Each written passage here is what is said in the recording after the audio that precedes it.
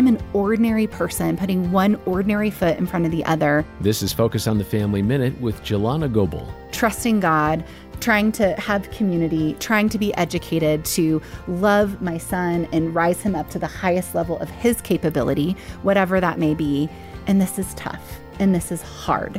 And God did not create us with finite capacity. And that is a message that I think, yes, we have Jesus. Yes, hopefully we have a good church community. Yes, we have others who quote unquote get it, which is priceless on this journey.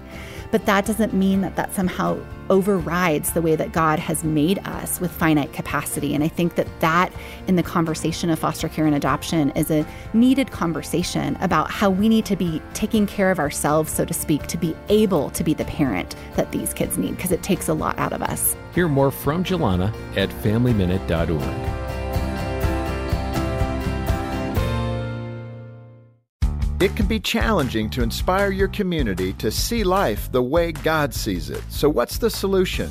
Well, on June 15th, Focus on the Family is hosting See Life 24. And no matter where you are or who you are, you can be a part of this free event with speakers like Ben and Kirsten Watson and real stories about choosing life. See Life 24 will inspire you to translate your faith into action. Register today at seelife24.org.